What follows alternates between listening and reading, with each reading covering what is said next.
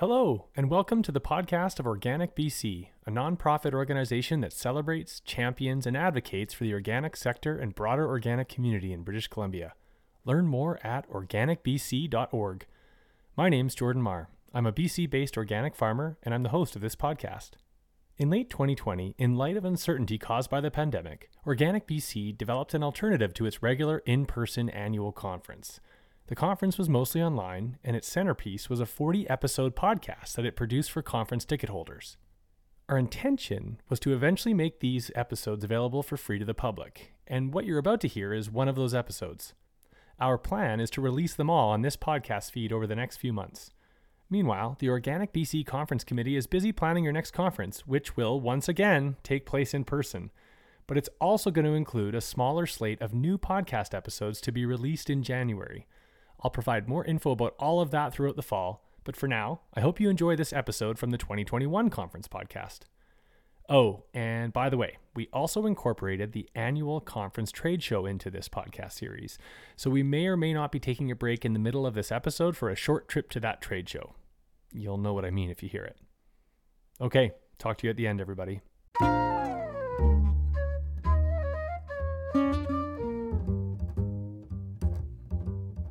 One major focus of this podcast series is what we've called our Research Roundup. I sought participation from a few different research institutions across the country so that we could hear about recent research of interest to the organic food and farming community.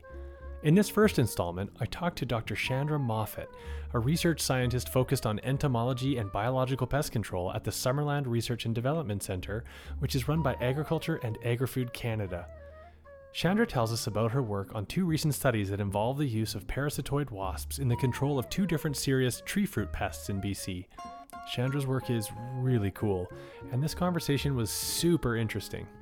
I hope you enjoy it.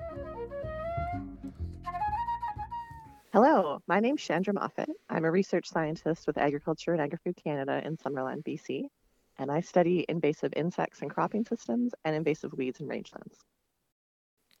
Chandra Moffat, thanks a lot for joining me on the podcast. It's my pleasure. Thanks so much for inviting me. Chandra, this conversation is going to be part of our research roundup, and so I'd better start just by asking you what your focus is in your work as a researcher in Summerland at the research station there. Yeah, so I've been here for a little over 2 years, and I've been with Agriculture Canada for a little over 4. And I'm an entomologist, so that means I study insects. And of course, in the context of agriculture, that means that I study insects that feed on crops.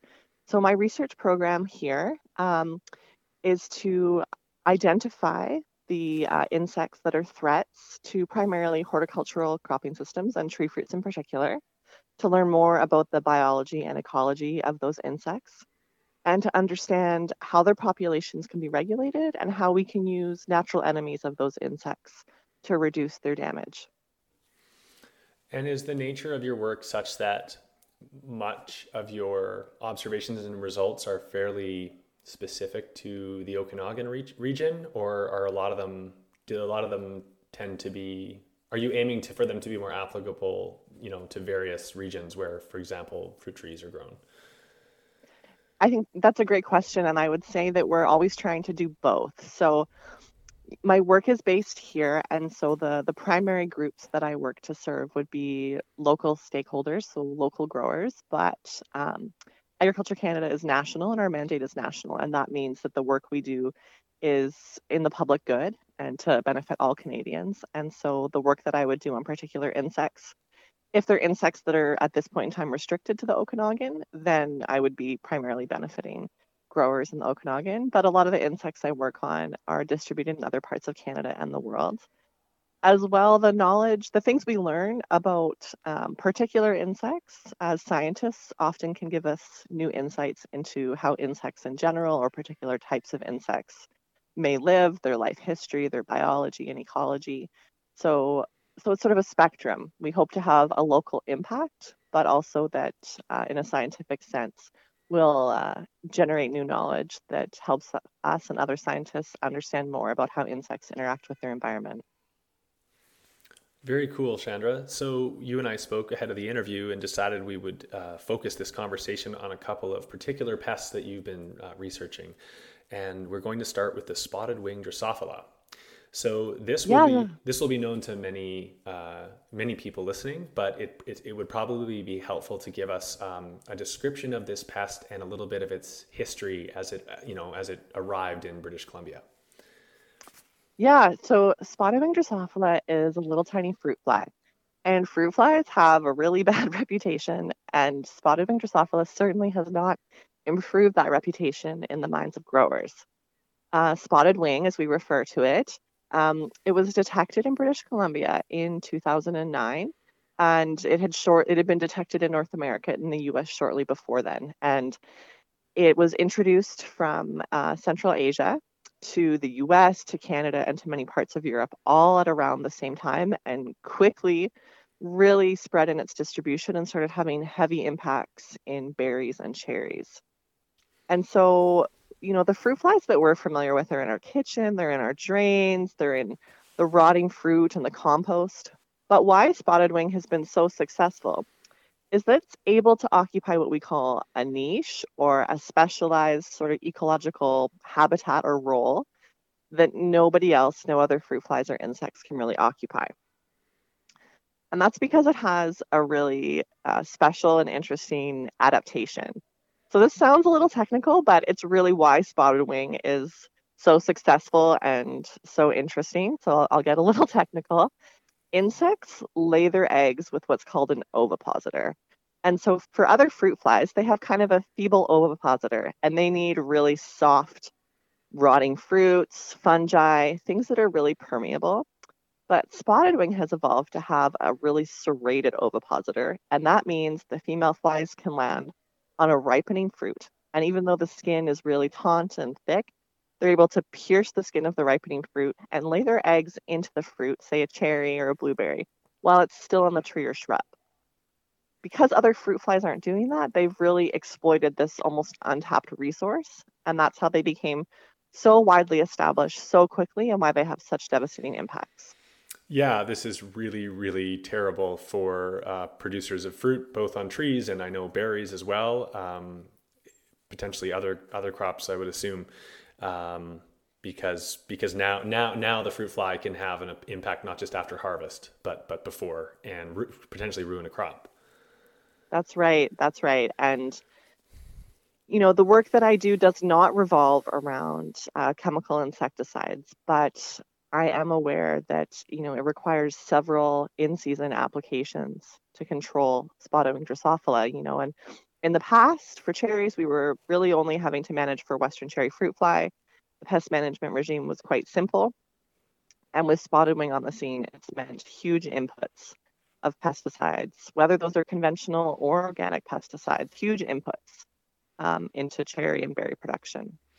And the major consequence being expense for producers, or are we talking like are we having to use like pesticides that are more toxic than what we were using before? Or can you give me a sense of of the impacts of the reality of having to control with sprays, whether it's in conventional systems or organic? Yeah, I mean, to be very frank, I would say the organizations like the BC cherry growers and the blueberry growers, them and their growers would tell you about those impacts much better than I could. But the sense that I have is that growers are really frustrated for a number of reasons. I mean, it's a huge increase in cost, whether those are conventional or particularly if you're using organic products like the spinosades. It's a huge increase in expense, in labor, in monitoring for fruit flies, but also, in cherries, when we only were really managing for Western cherry fruit fly, we weren't having to put products into the system that would disrupt the balance with natural enemies of insects. And so now we're in a situation where these sprays mean our orchards are pretty devoid of beneficial insects as well. So the sprays in question are not very targeted, then, is what you're saying. Unfortunately, they're not very targeted, and for your audience, particularly products like an Entrust, organic growers are so, in my view, there's so few products to choose from. And the spinosades are unfortunately not very specific. And in my previous role, when I worked for agriculture in Fredericton, and I'm still involved in that work, I do insecticide resistance work. And we do see with other insects for sure that they can develop resistance to entrust after a number of years. And with so many applications for spotted wing control in, say, organic cherries, it really concerns me that may not be a sustainable path for organic production of cherries, both because natural enemies in the system are reduced, but because we don't have alternate chemicals to ensure that we can rotate and delay the development of insecticide resistance. So it's my impression that if you let's say you are a cherry grower, and let's say you're an organic cherry grower, and you spotted wing arrives on your land, you kind of have no choice but to deal with it one way or the other, right? It's not like a pest that's just going to wipe out 10% of your crop. It's fairly, is it fair to say it's fairly devastating once it arrives in your orchard? So the impacts definitely can vary, but once it's present, I would say it's not going anywhere. And so growers are able to monitor levels of infestation, but a lot of growers are proactively spraying. But some research that we've been doing in Summerland over the last few years, it really focuses on what spotted wing are doing when they're not in the cherries. And so my predecessor, Dr. Howard Thistlewood, who's recently retired, he spent a few years early on trying to determine which species of native fruit-bearing shrubs spotted wing Drosophila was living in the off season. And we're also continuing that research, and we've been looking to really understand what we call the population dynamics. So the sort of density and timing of spotted wing Drosophila and how that depends on what we call the non-crop host plant community. So the different trees and shrubs that may be surrounding an orchard, and how spotted wing populations may build up in these reservoirs, and then that can increase the incidence and damage of spotted wing in cherry blocks. So essentially, your predecessor, and probably I'm assuming you're focusing on understanding the life cycle so that we can potentially disrupt it. Is that fair to say? That's right, exactly. And so I'm part of right now a larger project funded by the Organic Science Federation of Canada through the Canadian Agricultural Partnership. And so that's a program where organizations like the Organic Federation, they're able to pool resources together from different growers associations and fundraise. And they're able to put up 30% of those funds and decide what projects they want to fund. And then Agriculture Canada will fund the remaining 70%. So it's a great way to ensure that we do what I call more basic research as well, but it's a great way to ensure that scientists like myself are doing work that really matters to growers and to growers associations because they're choosing the projects they want to fund. So this project that I'm part of is called Ecological Pest Management for Spotted Wing Drosophila, and it's led by Dr. Julie Carrillo at UBC Vancouver in Land and Food Systems. And so my portion of the project is, like we said, understanding more about the biology and ecology of spotted wing in the environments here in the Okanagan, where it's living in the off season. And Dr. Carrillo also is looking at a number of different tactics that she would call push-pull, where she's looking at if she can intercrop, for instance, with different species like mint, like alyssum, and see if those have an impact on reducing spotted wing populations as well. And in that latter example, in a sense of disruption, because of, this is probably too rudimentary in thinking, but just in terms of the pungence of those crops. Pretty much. And so the idea is that the insects would be attracted into that system based on the crop. They can also be attracted a bit by just by having flowers in the interrow. But then when they are trying to persist in that environment, that the volatiles from things like mint and alyssum may provide a deterrent. And so what they've been working on, and other researchers in Canada and the US as well, is they've been able to demonstrate that mints and alyssum do have that kind of deterrent effect when the concentration of the volatiles from those plants are really high in the air and on kind of a small scale. And so Dr. Carrillo's lab over the last couple of years has been trying to take that into the field and determine, okay, we see these results in the lab. Can we actually make it work in the field? So that's a portion of the work that she does, but we sort of the benefit of this larger project is that we have a number of different researchers who are trying to tackle the problem of spotted wing Drosophila from a number of different angles. And there's been some really exciting developments recently. All right. Well, Chandra, let's talk about those. That'll be what listeners are really interested in hearing. So I'll kind of keep that open ended. You can focus on your specific work or your colleagues, but I'd love to hear about some of the promising findings coming out of this work. Right. So I had said that I wanted to make sure we talked about biological control, but I think I probably need to introduce that now for what I'm going to tell you to make sense. So some of the work that I do here in Summerland and my colleagues do is looking at how we can use natural enemies, beneficial insects, to control invasive insects that cause damage to crops. And so when we have an invasive like spotted wing in a new area, we first look to see what insects already occur here that may be able to have, for us, a beneficial impact, but really for spotted wing, a detrimental impact. So early on, researchers identified that there were some promising insects. These are called parasitoid wasps. And if you've never heard about parasitoids before, they're really neat. They've been on NPR recently on Science Fridays. They've been on Quarks and Quarks. They're little tiny insects. They are a wasp or a hymenoptera. They're usually so small you can barely see them.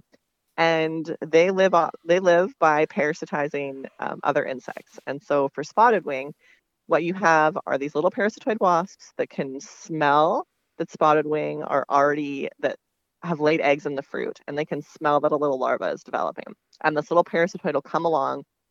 It'll also puncture through the fruit, through your blueberry or cherry, and it'll lay its egg right into the developing spotted wing larva. So that's not necessarily a direct benefit for the grower for that particular individual berry or cherry, but what it means is that fly never hatches and it never produces offspring. So we call these little wasps, when they're doing that work, biological control agents, and they can have a really impactful role in suppressing pest populations. So when we started looking here in Western Canada and North America, we had a few insects that seemed like they might be promising because they parasitize or attack other native Drosophila species. But unfortunately, they only impacted a very, very small amount of the population and weren't really doing a great job. So the next thing we do, and it's a really rigorous scientific process, is we begin to look overseas. So we go, or we have colleagues that work in these regions, we go back to what we call the native range of this invasive insect. So back to China, Japan, Korea, where spotted wing comes from. And we see that in those areas, sure, spotted wing is present, but it's not a pest that causes economic damage. It persists at very low levels. And that's because it's co-evolved with specialist natural enemies like parasitoid wasps, like fungi or bacteria, that are able to regulate its populations. So we identified 3 different species of parasitoid wasps in Asia that all play a very important role in regulating the populations of spotted wing Drosophila. So that's the research we normally do. And then the next steps that we normally do are, and we got going on this, to set up a quarantine facility. So I have a quarantine in Summerland. We spend a ton of time, and I'd love to tell you more about this, looking to see what are the native species, and in this case, native fruit flies, that could potentially be at risk if we bring parasitoids over. And then we bring the parasitoids into quarantine. We have the native fruit fly species in quarantine, and we do what we call host range testing to determine if these parasitoids would be any threat to our native and beneficial fruit flies. So this is the way it normally goes. And normally then we would make a decision. Yes, these parasitoids are effective against spotted wing and they don't have any adverse impacts on native fruit flies. And in this case, the parasitoids, one of them at least, is extremely specific to just spotted wing. Normally, we then write up this very large scientific document and submit it to the Canadian Food Inspection Agency, and they conduct a scientific review and determine. They do a risk-benefit analysis to see, is it worth bringing these parasitoids into Canada? But what happened in 2009 is when my colleague Paul Abram at Agassiz, he has the same role as me, when he was surveying for spotted wing populations, he saw raspberry bushes teeming with these little parasitoid wasps. And it was something he hadn't seen before. And it was something that our colleagues and predecessors hadn't seen before. And so he determined, using both traditional morphological methods and molecular methods, that not one but two species of parasitoid wasps that are specialists on spotted wing had been accidentally introduced from Asia. And they must have been contaminants in fruit. We have no idea how they got here. We hadn't even imported them to our quarantine. So there's no way that they were human assisted. They just got here on their own.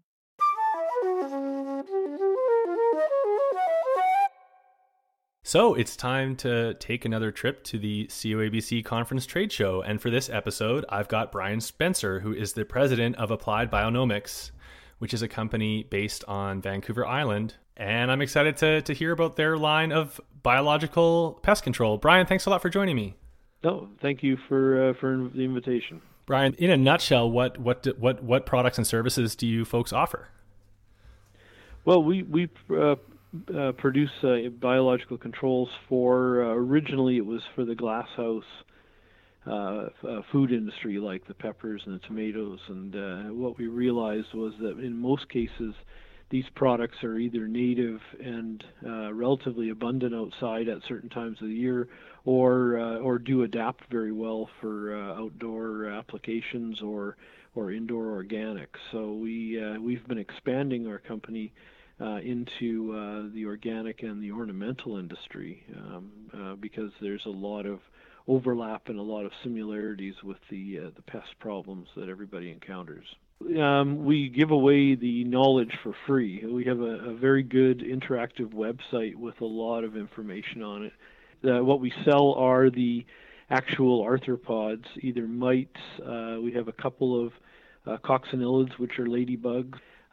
We do midges. We do parasitic wasps for control of whitefly as well. So we try and look at generalists that have a wide range of hosts that they can feed on, and we also work with specifics that are very specific to certain species of pests.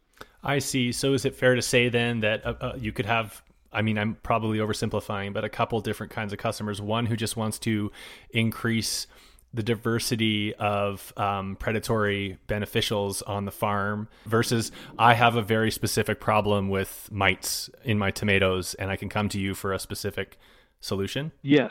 Yes to both. Very cool, Brian. So now, is it safe to say that most or all of the products you offer are permitted for use in organic agriculture in British Columbia? Yes, there's really no restrictions. These are all, in most cases, native products. They're all approved for release throughout the country, either in protected culture like glasshouses or in field crops. So if people are interested in learning more, they can go to appliedbio-nomics.com, or I assume you kind of have a helpline. Is that right, Brian? They could call the helpline? Yeah, we usually try and, if we're going to have a long discussion, the first question is, have you looked at the website? 'Cause there's a ton of information there, and I would definitely recommend going through it first. There's a lot of good information on the website. Well, Brian Spencer of Applied Bionomics, thanks very much for talking to me. This was really interesting. Oh, it's been a pleasure. Thank you. That's appliedbio-nomics.com.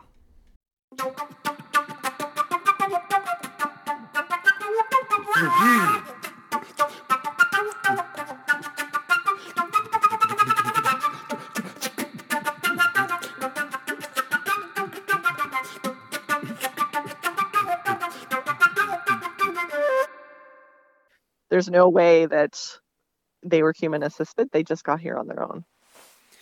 That's That's pretty interesting and fascinating, because I was waiting for my chance just to follow up and say, okay, so you obviously have to be very careful about introducing a new species and its impacts, but you mentioned only focusing on its impacts, for example, on other species of Drosophila. But because you don't want to cause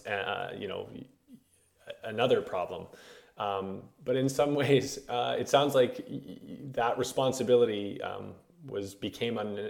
in a sense, can become unnecessary if meanwhile you find some species that got out over here, on their own somehow, like that had nothing to do with your research. Yeah, and I mean, a lot of the reason I sort of got into that before you had to ask is because it's a question I'm always asked, right? So the work that I do is called biological control, and of course, everyone's, if they're not familiar with it, their first questions are, well, is it safe? Why would you want to bring in another species? Isn't there a risk? And so what I would say is there's a risk with any kind of pest management for sure. And we know that all other pest management options have a demonstrated risk and adverse effect. So bringing in an insect that's extreme specialist to control a pest insect in most cases is a much less risky scenario than using conventional or organic pesticides. And then as scientists, the work that we do, we're specialists in insects and their ecology and their evolution, and have a very good understanding of what factors limit their ability to impact other insects. And so we don't just test the Drosophila, for instance, but we would test other flies and other insects.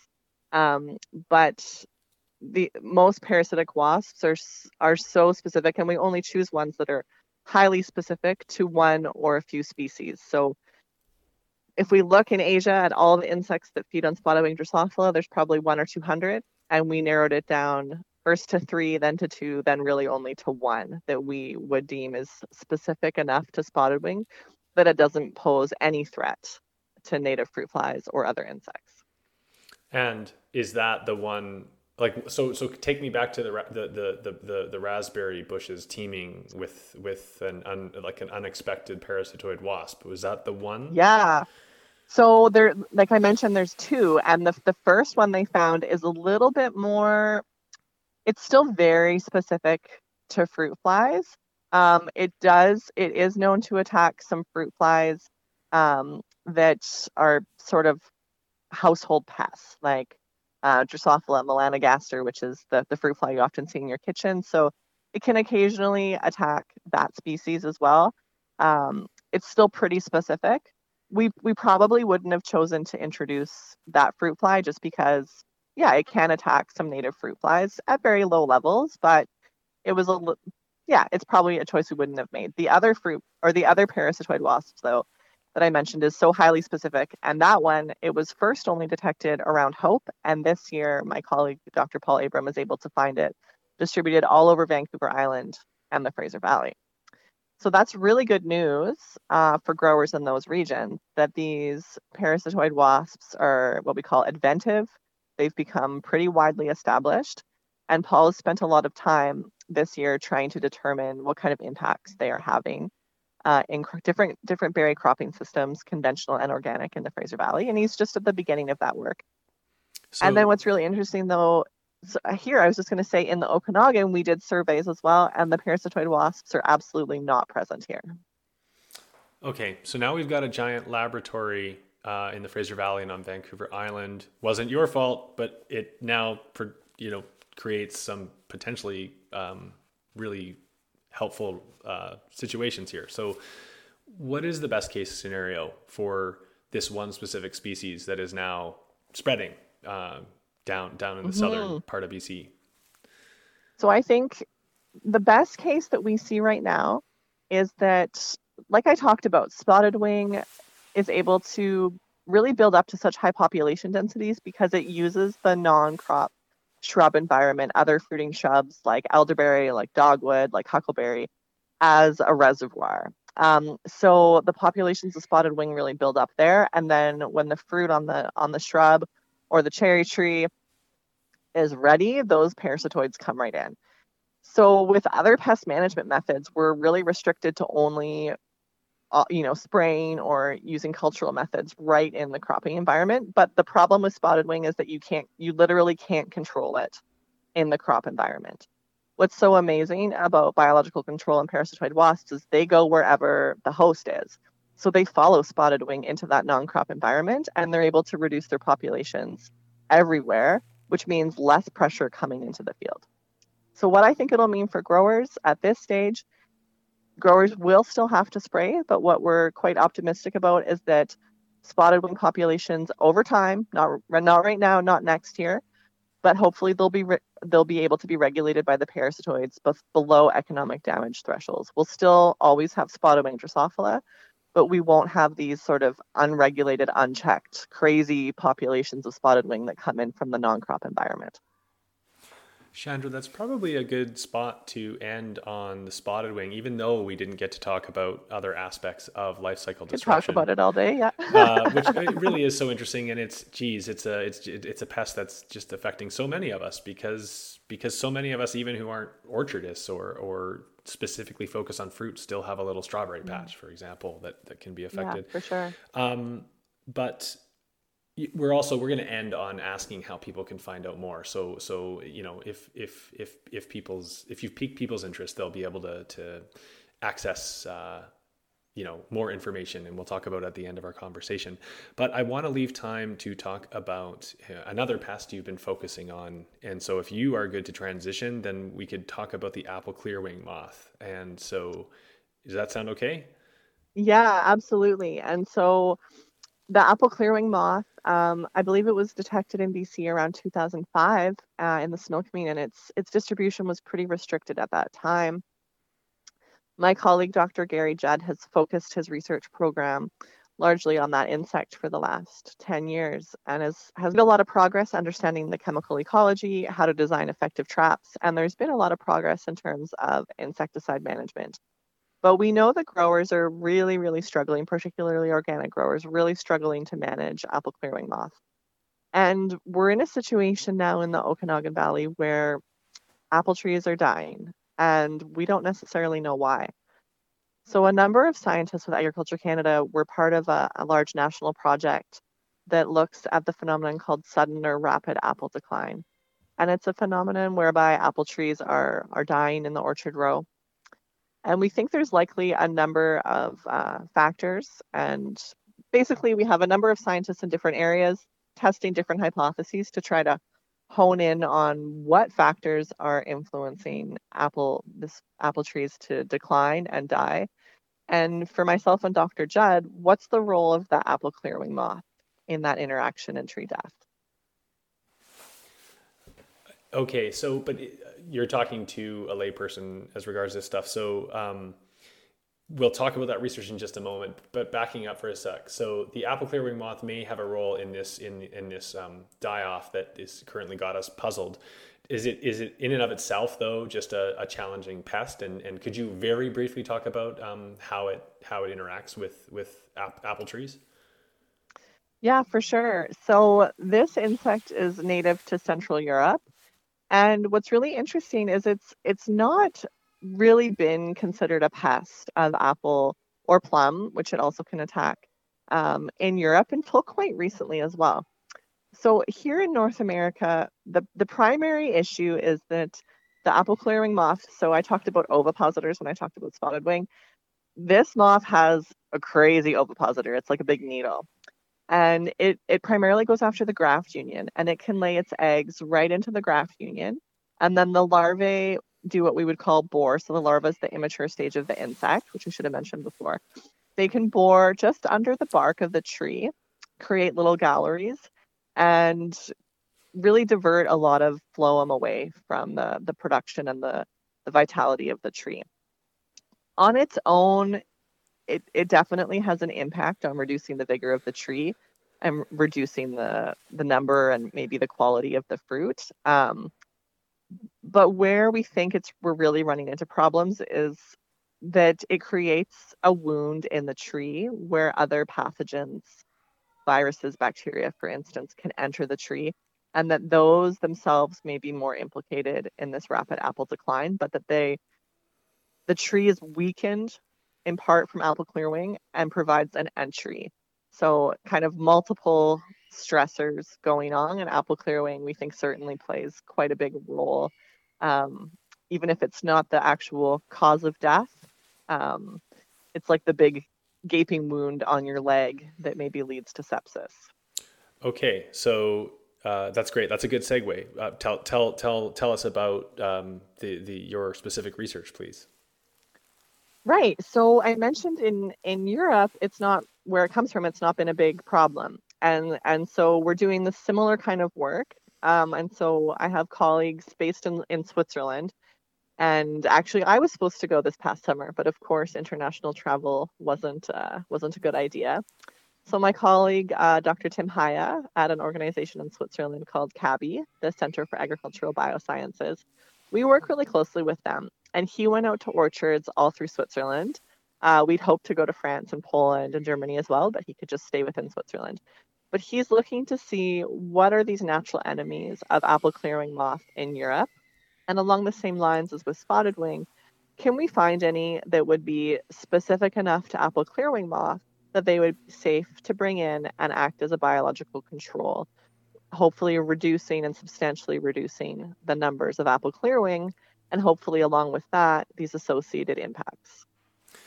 So you're doing this research despite, I just want to make sure I understand that as far as this sudden die-off problem, which sounds like it's multifaceted, it's not, we can't say it is known absolutely that the moth is causing the entry point for whatever other, call it disease or pathogens are causing the trees to die, or are we at the point where we've identified the moth as the culprit?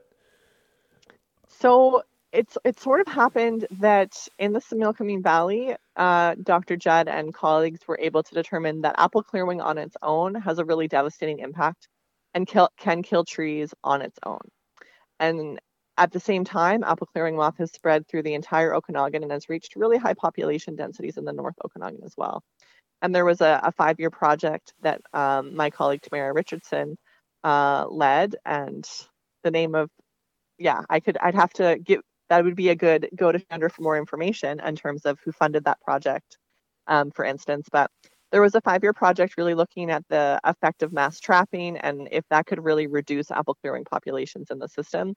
Because even before we had the problem of the rapid or sudden apple decline, trees were dying from apple clearing moth. And Dr. Judd and Tamara Richardson had demonstrated that the impacts of apple clearing on their own were quite devastating. And so when I came to the Okanagan Valley about 2.5 years ago, and when I was sort of preparing to come, I had spoken with Tamara, I had spoken with others, and they had said, we really need a biological control agent for apple clearing moth.